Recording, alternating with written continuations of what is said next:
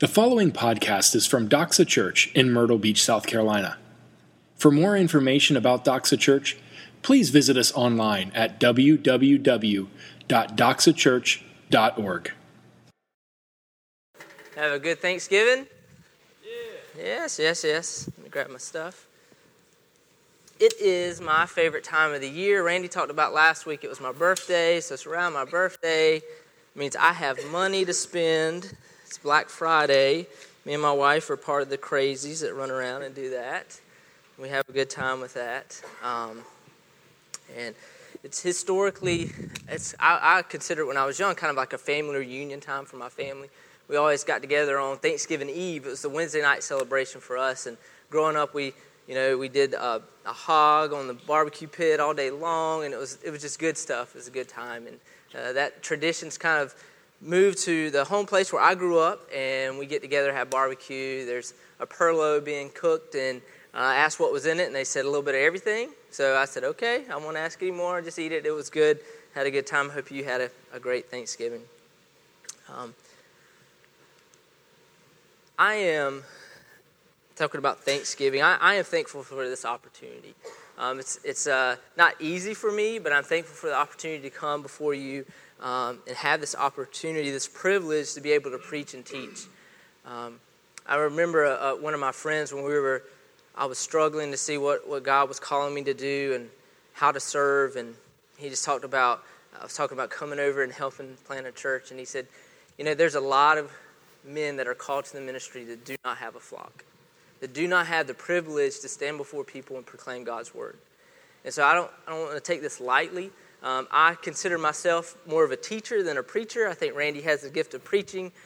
So the way I want to serve you this morning is just take a look at some scripture, kind of walk through it together, and then from these truths, draw an application that hopefully that we can apply in our lives to live out what the Word of God has called us to do. I got a little scratchy throat this morning. I woke up yesterday. I was like, uh-oh, it's coming on. I was chewing cough drops before I came up here, so I'll probably be drinking like Randy does. I'm not on medication that causes my mouth to be dry, but Randy he would drink 5 bottles of water, I think, if we gave it to him up here. But life has been pretty crazy for the Miller family. I'd say in the last 6 months, probably been the hardest 6 months for us. Just far as what's going on in our life, a lot of things. If you've been doing life with us, you probably know some of these things. Some of y'all don't have a clue, but I mean, it started from the car breaking down. One day, Keisha's just driving, it's dying. She's got all the kids in the car, trying to pull off to the side of the road, and then from that to Hannah having to have an emergency procedure at MUSC and running down there for that, and it was just things were going crazy.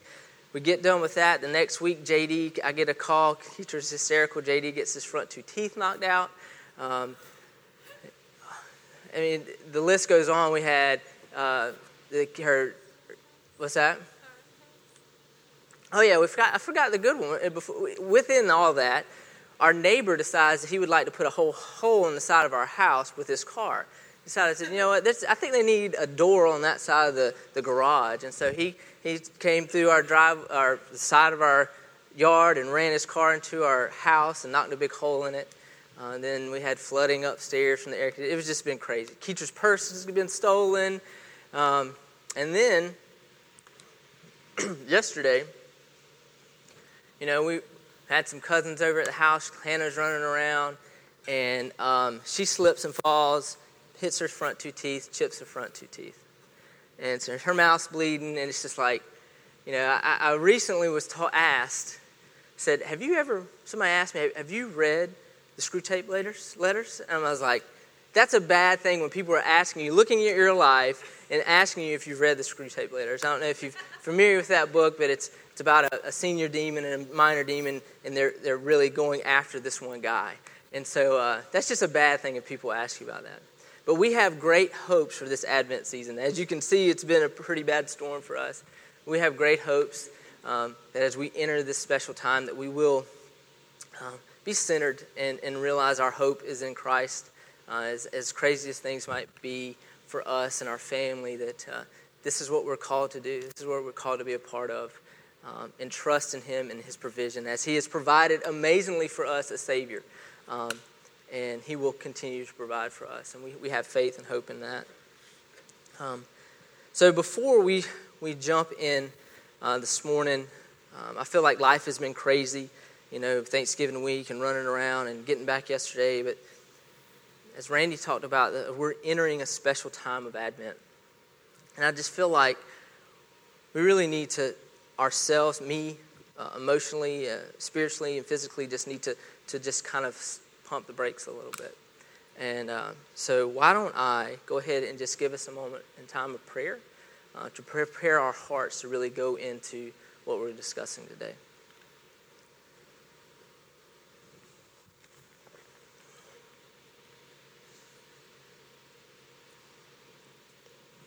Father, Lord, I thank you for, as I said earlier, this opportunity to stand before these group of people, Lord, and just, Lord, I pray you give me clarity, be able to speak what you have placed on my heart as I've sat and had the opportunity, Lord, to just sit in your word. Lord, I thank you for that. I thank you for the sacrifices that are made for my family to give me time to do that.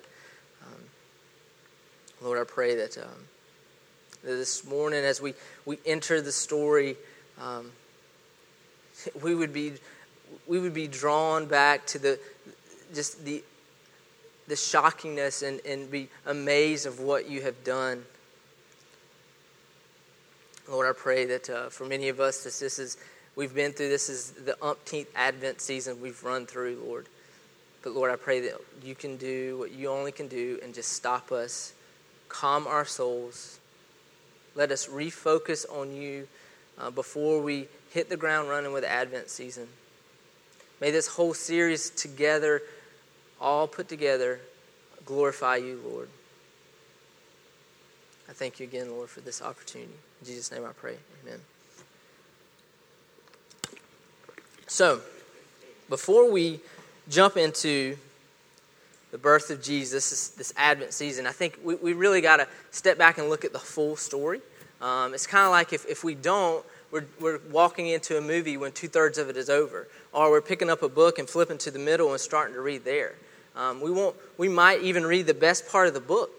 It might be the climactic part, but if we don't understand the full story, we're going to miss the depth, the fullness of its meaning. So I just want to remind us this morning of the full storyline of what the Bible presents. So we start with the creation. God speaks into existence this world, this universe. So we have the creation. Then he creates in the creation, his pinnacle of his creation, he creates man, he creates Adam and Eve. And he sets them up to manage and to govern this beautiful creation that he's created. He says that everything is very good and he puts them in charge. And he gives them one rule, basically one command to follow for their good. He said, in the center of the garden, there's a tree and you are not to eat of it. But with Satan's temptation of tempting Adam and Eve and saying that really that was holding back from them, they fell to it. And that's what we call the fall. So we have the creation, then we have the fall. So at the fall, we see sin enter in this creation. So it is broken. It is fractured. The whole creation is fractured. So it's never the same. What we live in today is fractured. It is not what God originally created. And then we see, as we look at the Bible, we have the Old Testament, God calling a special people to himself and dealing with them and giving them the promises, basically to look forward that he is going to redeem things, that the Messiah is going to come. Somebody's going to come to make all things right. And then we have a 400-year period at the end of the Old Testament between the New Testament where it's the silence from God. And that's what we're entering into this first Advent. We're picking up at this first Advent.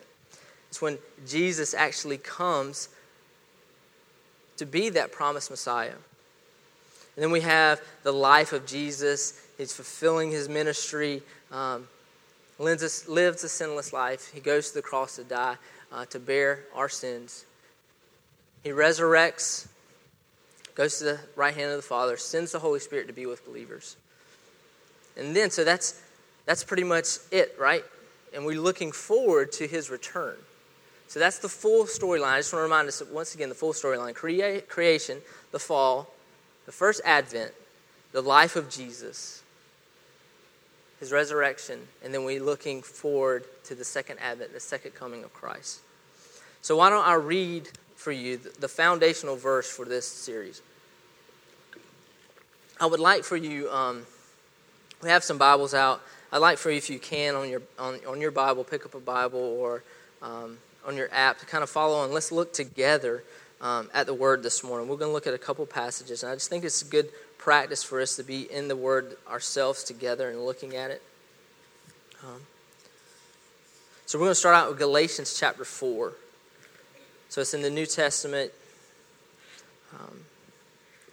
After you get to Romans, you'll see 1st and 2nd Corinthians, and then you have that good saying that, what is it?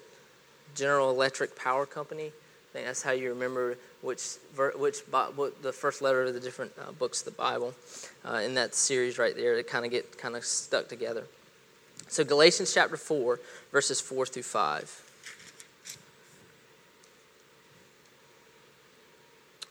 So it says, "But when the fullness of time had come, God sent forth his Son, born of woman, born under the law, to redeem those who were under the law, so that we might receive adoptions as sons." And so my focus today, what I've been charged to in this 4-week series is really to focus on the phrase, God sent forth his Son. So I got a question for you before we start. God sent forth his Son. We got this little Bible. We have different things back on the resource table, and we take time to really try to put before you some things that are really good that's going to edify you and your family. But on this cover, we got these two people here and a little baby. So who do we think we got going on here? Who's this guy? What you think? Joseph. All right, we got an answer right here. We got Mary. We got baby Jesus, right? So Jesus, who is Jesus? He's God's Son, right? He's God's Son. All right. So does that mean he's God? So Jesus is God. No, wait, I thought you said he's God's Son. But he's God. So he's both. He's both. Okay. You're smart. You're pretty good. Have you been looking at this? So he was born of a woman. We talk about Mary, right? He's born of a woman. So does that mean he came into existence on that night in Bethlehem? That's when Jesus came into existence. Well, wait a minute. We talked about, we know if you've been in church a while, God he's eternal. He's part of a triune God, 3 persons in one, as Jamin talked about earlier. And so the point of me asking these questions is thinking about when, sit down and open the Bible with my children, the questions that they have. They're like, wait a minute, he's God's Son? Well, he's God. How does that work?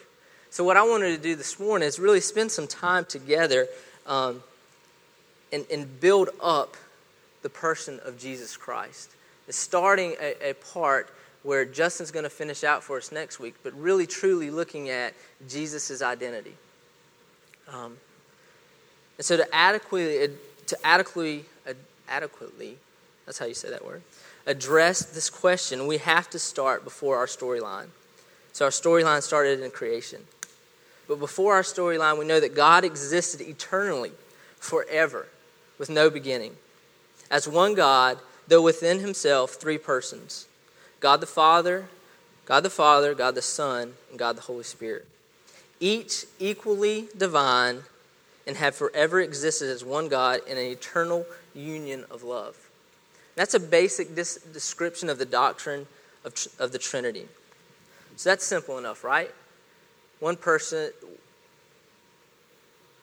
one God, and 3 persons. Well, to make things a little bit more complicated, so we got the Trinity. Now we got to look at Jesus himself. So we have what we call the doctrine of incarnation, is when the second person of the Trinity, who possesses all divine attributes, who is 100% God, is actually sent by God the Father. And that's what we call this doctrine of the incarnation. So the doctrine teaches that the divine second person of the Trinity took on humanity, that Jesus was truly God and he was truly man. He was 100% God and 100% man, which really doesn't make sense in our minds. It's stuff we can't really compute and put together. He's fully and completely both at the same time. He's not a mixture of humanity and divinity. It's not like my favorite salad dressing the teacher makes for me with oil and vinegar, and you have to shake it up, and it's kind of mixtured up in there, and it's kind of together but not, and you can form parts out of it. But he's completely both at the same time. This truth of the Trinity incarnation belong together. The doctrine of the Trinity declares that Christ is fully divine. The doctrine of the incarnation declares that this same Christ is also fully human. Together, they proclaim the reality of the Savior revealed in the New Testament, the Son who came from the Father's side at the Father's will to become the sinner's substitute on the cross. So we've got these truths out before us, and the reality is the history of the church is littered, has many examples of heresy in regard when people don't hold these two doctrines together rightly. So they might hold up the Trinity, or they might hold up one side of Jesus' his divinity and not hold up his humanity at the same time. So we've got these things that don't match up in history. And so what can happen if we don't stay in the center of biblical tension? We actually find ourselves in unbiblical waters. We start drifting. So a part of what I hope for this is to really kind of anchor us this morning, and Justin will come through and anchor us next week as we really understand and try to pull together the true identity of Christ, being fully human, fully God and fully human. So going back to this children's Bible that we have, I think it's pretty good. This question I'll read to you. It talks about the genealogy of Christ. It says, Jesus is the Son of God. This is great to be able to preach from a children's Bible. But he also had parents here on earth, Mary and Joseph. Many of the heroes of the Bible were part of Jesus' family. Adam and Eve, Noah, Abraham, Isaac, and Jacob, Rahab and Ruth were also part of Jesus' family, as were King David and his descendants, all the way down to Joseph. But the big picture question is, how is Jesus different from any other man? And the big picture answer is, Jesus is fully God and he's fully man. So, let's turn to, I know I've done a lot of talking and talked about a few things, but actually let's turn to God's Word and see the scripture that supports that Jesus is fully God. And we're going to start with the book of John. Check out my time. We're going to start with the book of John, and we'll cover all of it. Just kidding. You can start in John chapter 1. You can go ahead and find that, John chapter 1, and I'm going to remind us of a verse at the end of John that John basically states his reason and purpose for writing the Bible, or writing this gospel of John. So I'm going to read to you verse 20, starting in verse 30. It says, Now Jesus did many other signs in the presence of his disciples, which are not written in this book. But these were written so that you may believe that Jesus is the Christ, the Son of God, and that by believing you may have life in his name. So we see that this purpose, all these miracles that are written down in the book of John and the things that we see, it show that he's more than just a miracle worker, and more than a prophet. That he is the Son of God, and that by believing on him, we find life in him. So now let's look at how John opens up, what Miss Grace read for us. It says, John chapter 1, it says, In the beginning was the Word, and the Word was with God, and the Word was God. He was in the beginning with God. So this is kind of points to the foundation of the Trinity that we talked about, the God forever existing. And so it's a distinct, shows you the distinct persons within the unity of the Godhead. So we have Father, Son, Holy Spirit. And the point is that they are not successive appearances of one person. So we had God at the beginning, and then then God is Jesus, and then we have, after Jesus' resurrection, sends the Holy Spirit, just one person in the line. That's a heresy called modalism.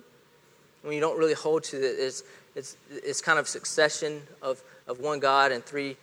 He just becomes Jesus and then becomes the Holy Spirit. It's not holding to the fact the triune, the Trinity itself. This with, it says the Word was with God, suggests a relationship of close personal intimacy. Remember in the beginning of the definition, I talked about them being together in a unity of love for eternity. So who was the Word? It says the Word was God. So who was the Word? Well, it's pretty nice of John to put it down in verse 14 for us. If you look down at John chapter 1, verse 14, it says, "And the Word became flesh and dwelt among us, and we have seen his glory, glory as the only Son from the Father, full of grace and truth." And this is where I think we need to stop and just think how amazing what this verse tells us. And we talked about the Trinity and God forever existing, Jesus forever existing in this unity of love, and that he would enter into creation, his creation, that he created, that he would enter in, and how he did it. As a baby, as Randy talked about, as looking at a little baby on the Christmas card that you can gaze at. But that's what he chose to do, that he would enter his humanity that way. You know, for me, I wouldn't do it that way. I would skip all that part. You know, I might come on the scene at 30 when the ministry starts. That'd be good. That'd be doing something. You know, do that, kind of swoop in at the last minute, do my thing, and swoop out. But that's not what God did. He entered all of humanity by starting as a baby, living a full life, and then dying for us. And I think that should amaze us, that Jesus did that for us. As we continue to look at the book of John and think about, okay, how does this book proclaim the divinity that Jesus is fully God? It's covered with statements they're called I am statements. These statements are tied to God's name that he communicated to Moses in Exodus chapter 3. So if you know the story, if you watched the VeggieTales video, Mo and the Big Exit, you would know that. You had the burning bush there, and Moses kind of thinks he's not the guy for the job. He said, "No, I'm not the guy for the job." He said, "No, you need to go to my people and rescue them from Pharaoh." And then Moses is like, "Well, who am I supposed to say that sent me?" And in God's response, it says, "I am sent you. Tell them that I am has sent me to you." And so that's the name, the special name for God in the Old Testament. And so we see Jesus making I am statements that there's no doubt that what the point he's making, he's saying that he is equal to God. Let's take one example, John chapter 8. We're going to be in verse 56 if you want to flip there, John chapter 8.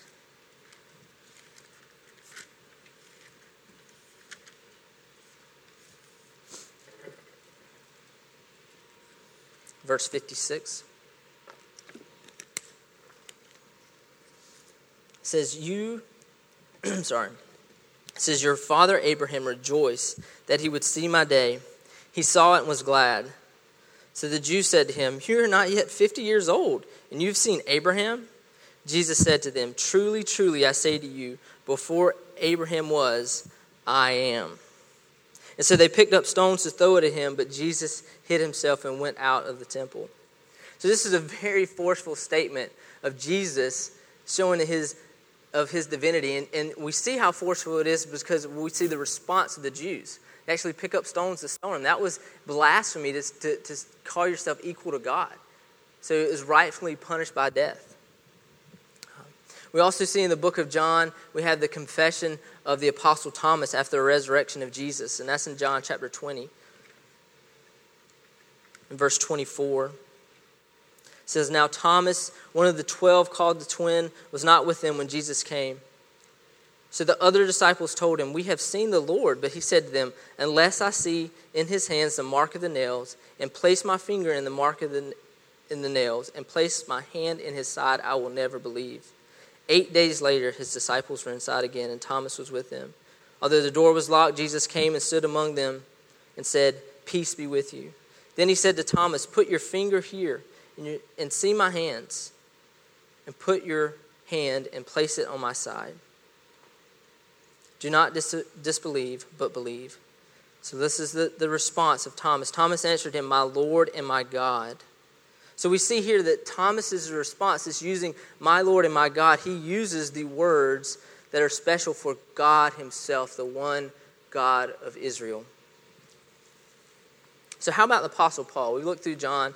We're doing the 1 Corinthians series, and the Apostle Paul, he writes 13 letters, a large majority of the New Testament. Well, let's just look at one. I'll give us an example out of the book of Colossians. There's a couple verses there that I think are important for us. Colossians chapter 1, verse 19 says, for in him all the fullness of God was pleased to dwell. Also in chapter 2, verse 9, it says, for in him the whole fullness of deity dwells bodily. The writer of Hebrews, that book opens up with the supremacy of God's Son, stating in verse 3 that he is the radiance of glory of God, the exact imprint of his nature. So what we've done so far is kind of look at the fans of Jesus, those who support Jesus and who he is and what they have to say. So next I want to look at, let's look at those who were not a fan of Jesus, the enemies of Jesus. We're going to look at Luke chapter 4. If you want to turn back to the left. If you stayed in John, you're going to go back left to Luke chapter 4.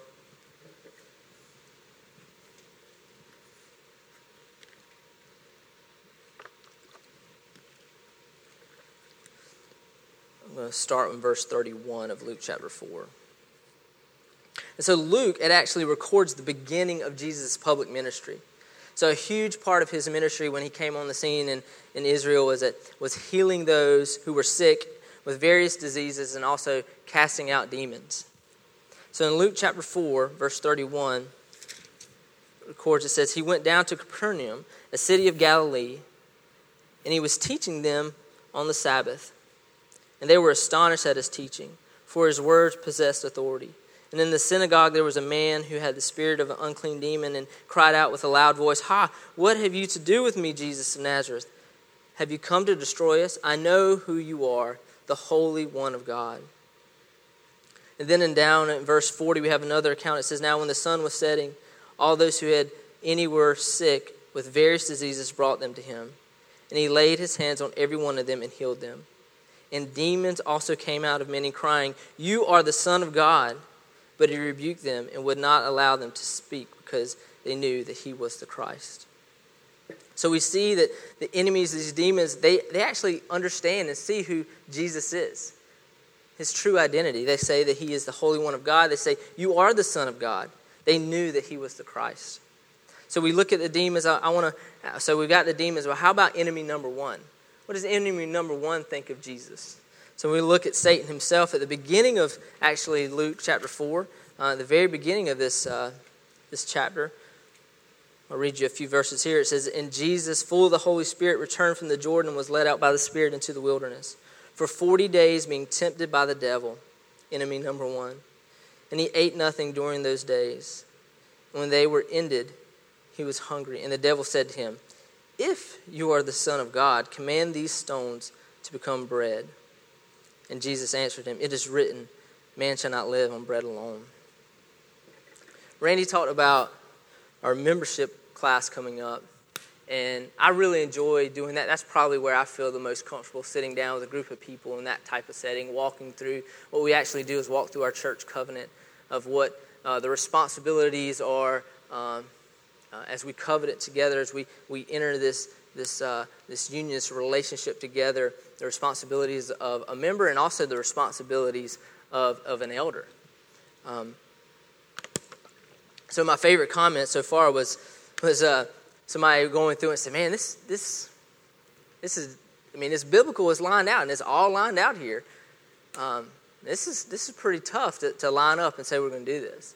And the response was even harder on the elder. And their responses was, "Well, you basically got to be Jesus to be an elder." And so I really thought that was funny because I know how woefully and how far I fall short of being Jesus. And it's a great struggle as an elder to always feel like, are you doing enough in your own personal time, your own personal walk with the Lord? Are you serving the body like you should be serving? But the point here, the reason why I thought about this, I always think about this temptation of Jesus and to say that I know I'm not even close. Because when Satan says, if you are the Son of God, command these stones to become bread. Now, if it was me, I'd have been like, bread overfloweth. Boom! I would have made bread come out from everywhere. I'd have been eating the bread. I am the Son of God. That would be my pride to do that. That would be my response. So I'm very thankful and humbled and see and learn from Jesus himself. And it also shows you my pride. That you can pray for me in those areas for sure. So we got one more witness. So we got enemy. We got the enemies. Enemy number one. Well, let me look at one more witness before we kind of turn around the corner and look and say, okay, what does all this mean? So let's look at God the Father. What does God the Father have to say about Jesus? So we're gonna move over back, keep going left to Matthew, the first book of the New Testament. We're going to be in Matthew chapter 3.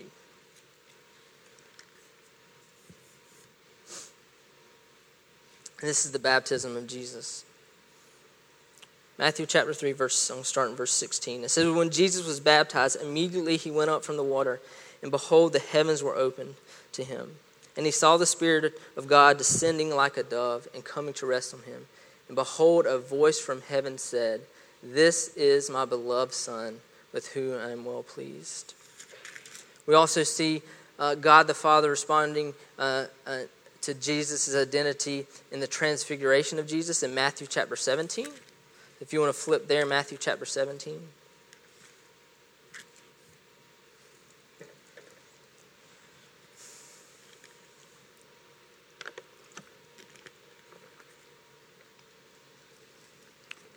It says, I'm going to start in verse 1. It says, and after 6 days, Jesus took with him Peter and James and John, his brothers, and led them up a high mountain by themselves.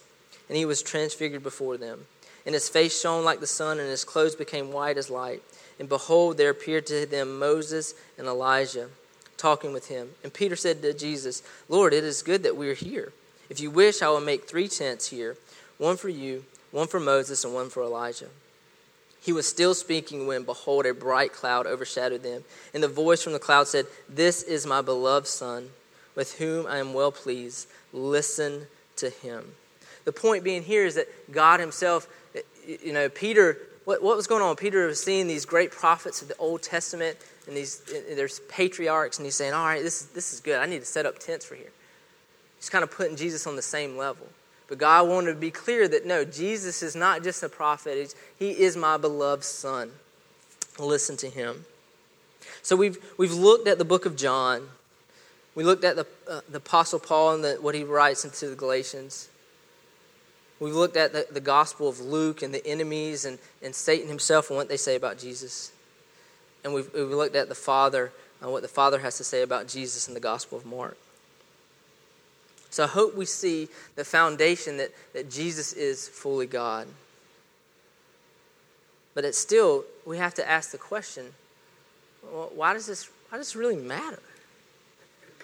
I mean, what's the point? Why am I taking all this time to do this? And I mean, many of us know these things. We've been around church. These are facts and these are stories we know. But going back to this right here, to this card, our series is Define Meaning. So what is it? What are these truths to do? So we've got truths, but define meaning is actually is to find significance in something, the purpose or the end. And so the purpose is that, like I talked about in history, that when people don't understand and line up these doctrines of the Trinity and how they affect and the doctrine of the incarnation of Jesus, we have people worshiping a false God. We have people not understanding and not knowing who the Jesus of the Bible is. And so this time of year, I think it's a great time. Everybody's in the Christmas spirit. We often try to find a way to open the door with our coworkers and our friends and our peers to actually present the gospel. And to me, this time of the year, the door is halfway open. People are so open to talk about their Christmas party or what's going on in gatherings. But the point being, do we take those conversations and navigate and back and see that is the baby in the manger, who is that baby to them? Is he fully God? Is he fully human? So I think that's the opportunity that we have.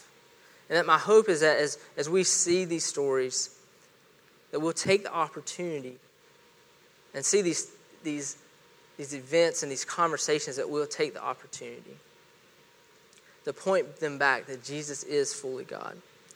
And so continuing to think, like, what's the motivation just besides evangelism, but actually making some mental connections between these truths and the implication of these truths. Let's look back. I talked about the verse in Hebrews. It talks about Jesus being the radiance, glory of God, the exact imprint of his nature. It says Jesus is the image of the invisible God. And so that's who we see the Father through. When we look to Jesus, we see the Father through him. So if Jesus is not God, then how can he be God's final word, supremely revealing God to us?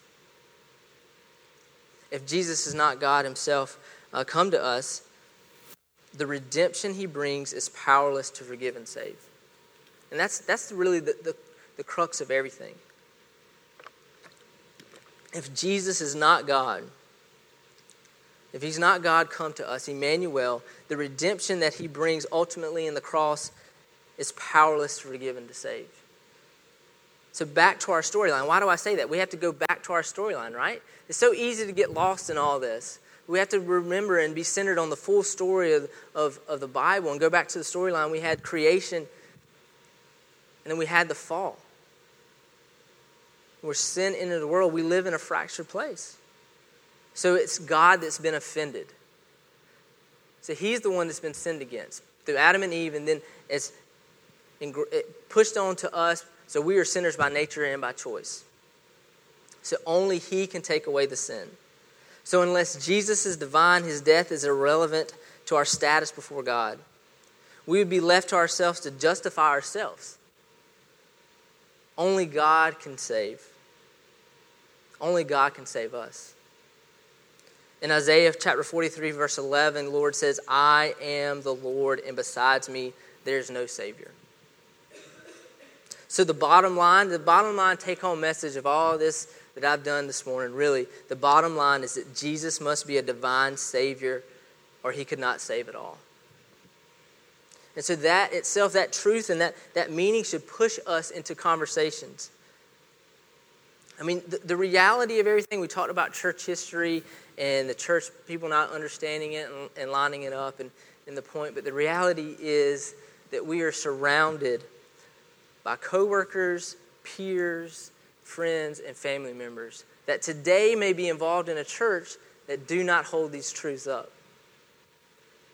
And that should push us to see that the magnitude of really understanding the true identity of Jesus and how that relates into him being fully God, because if he's not, he cannot save at all.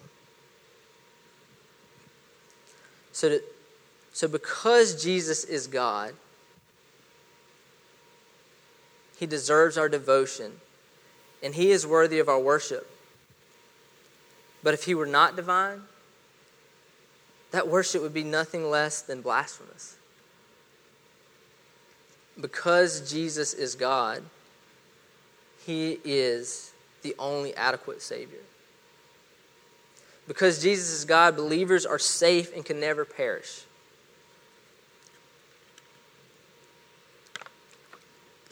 Because Jesus is God, and this is where we get to the first advent, now transitioning to the second advent of Jesus coming back. Because Jesus is God, all people will be accountable to him when he returns to judge the world at his second advent. So it should give us confidence that in Christ, him being fully God, and at the second advent, being in him when he comes back to judge, we will be safe. And what does that mean for those outside of that relationship?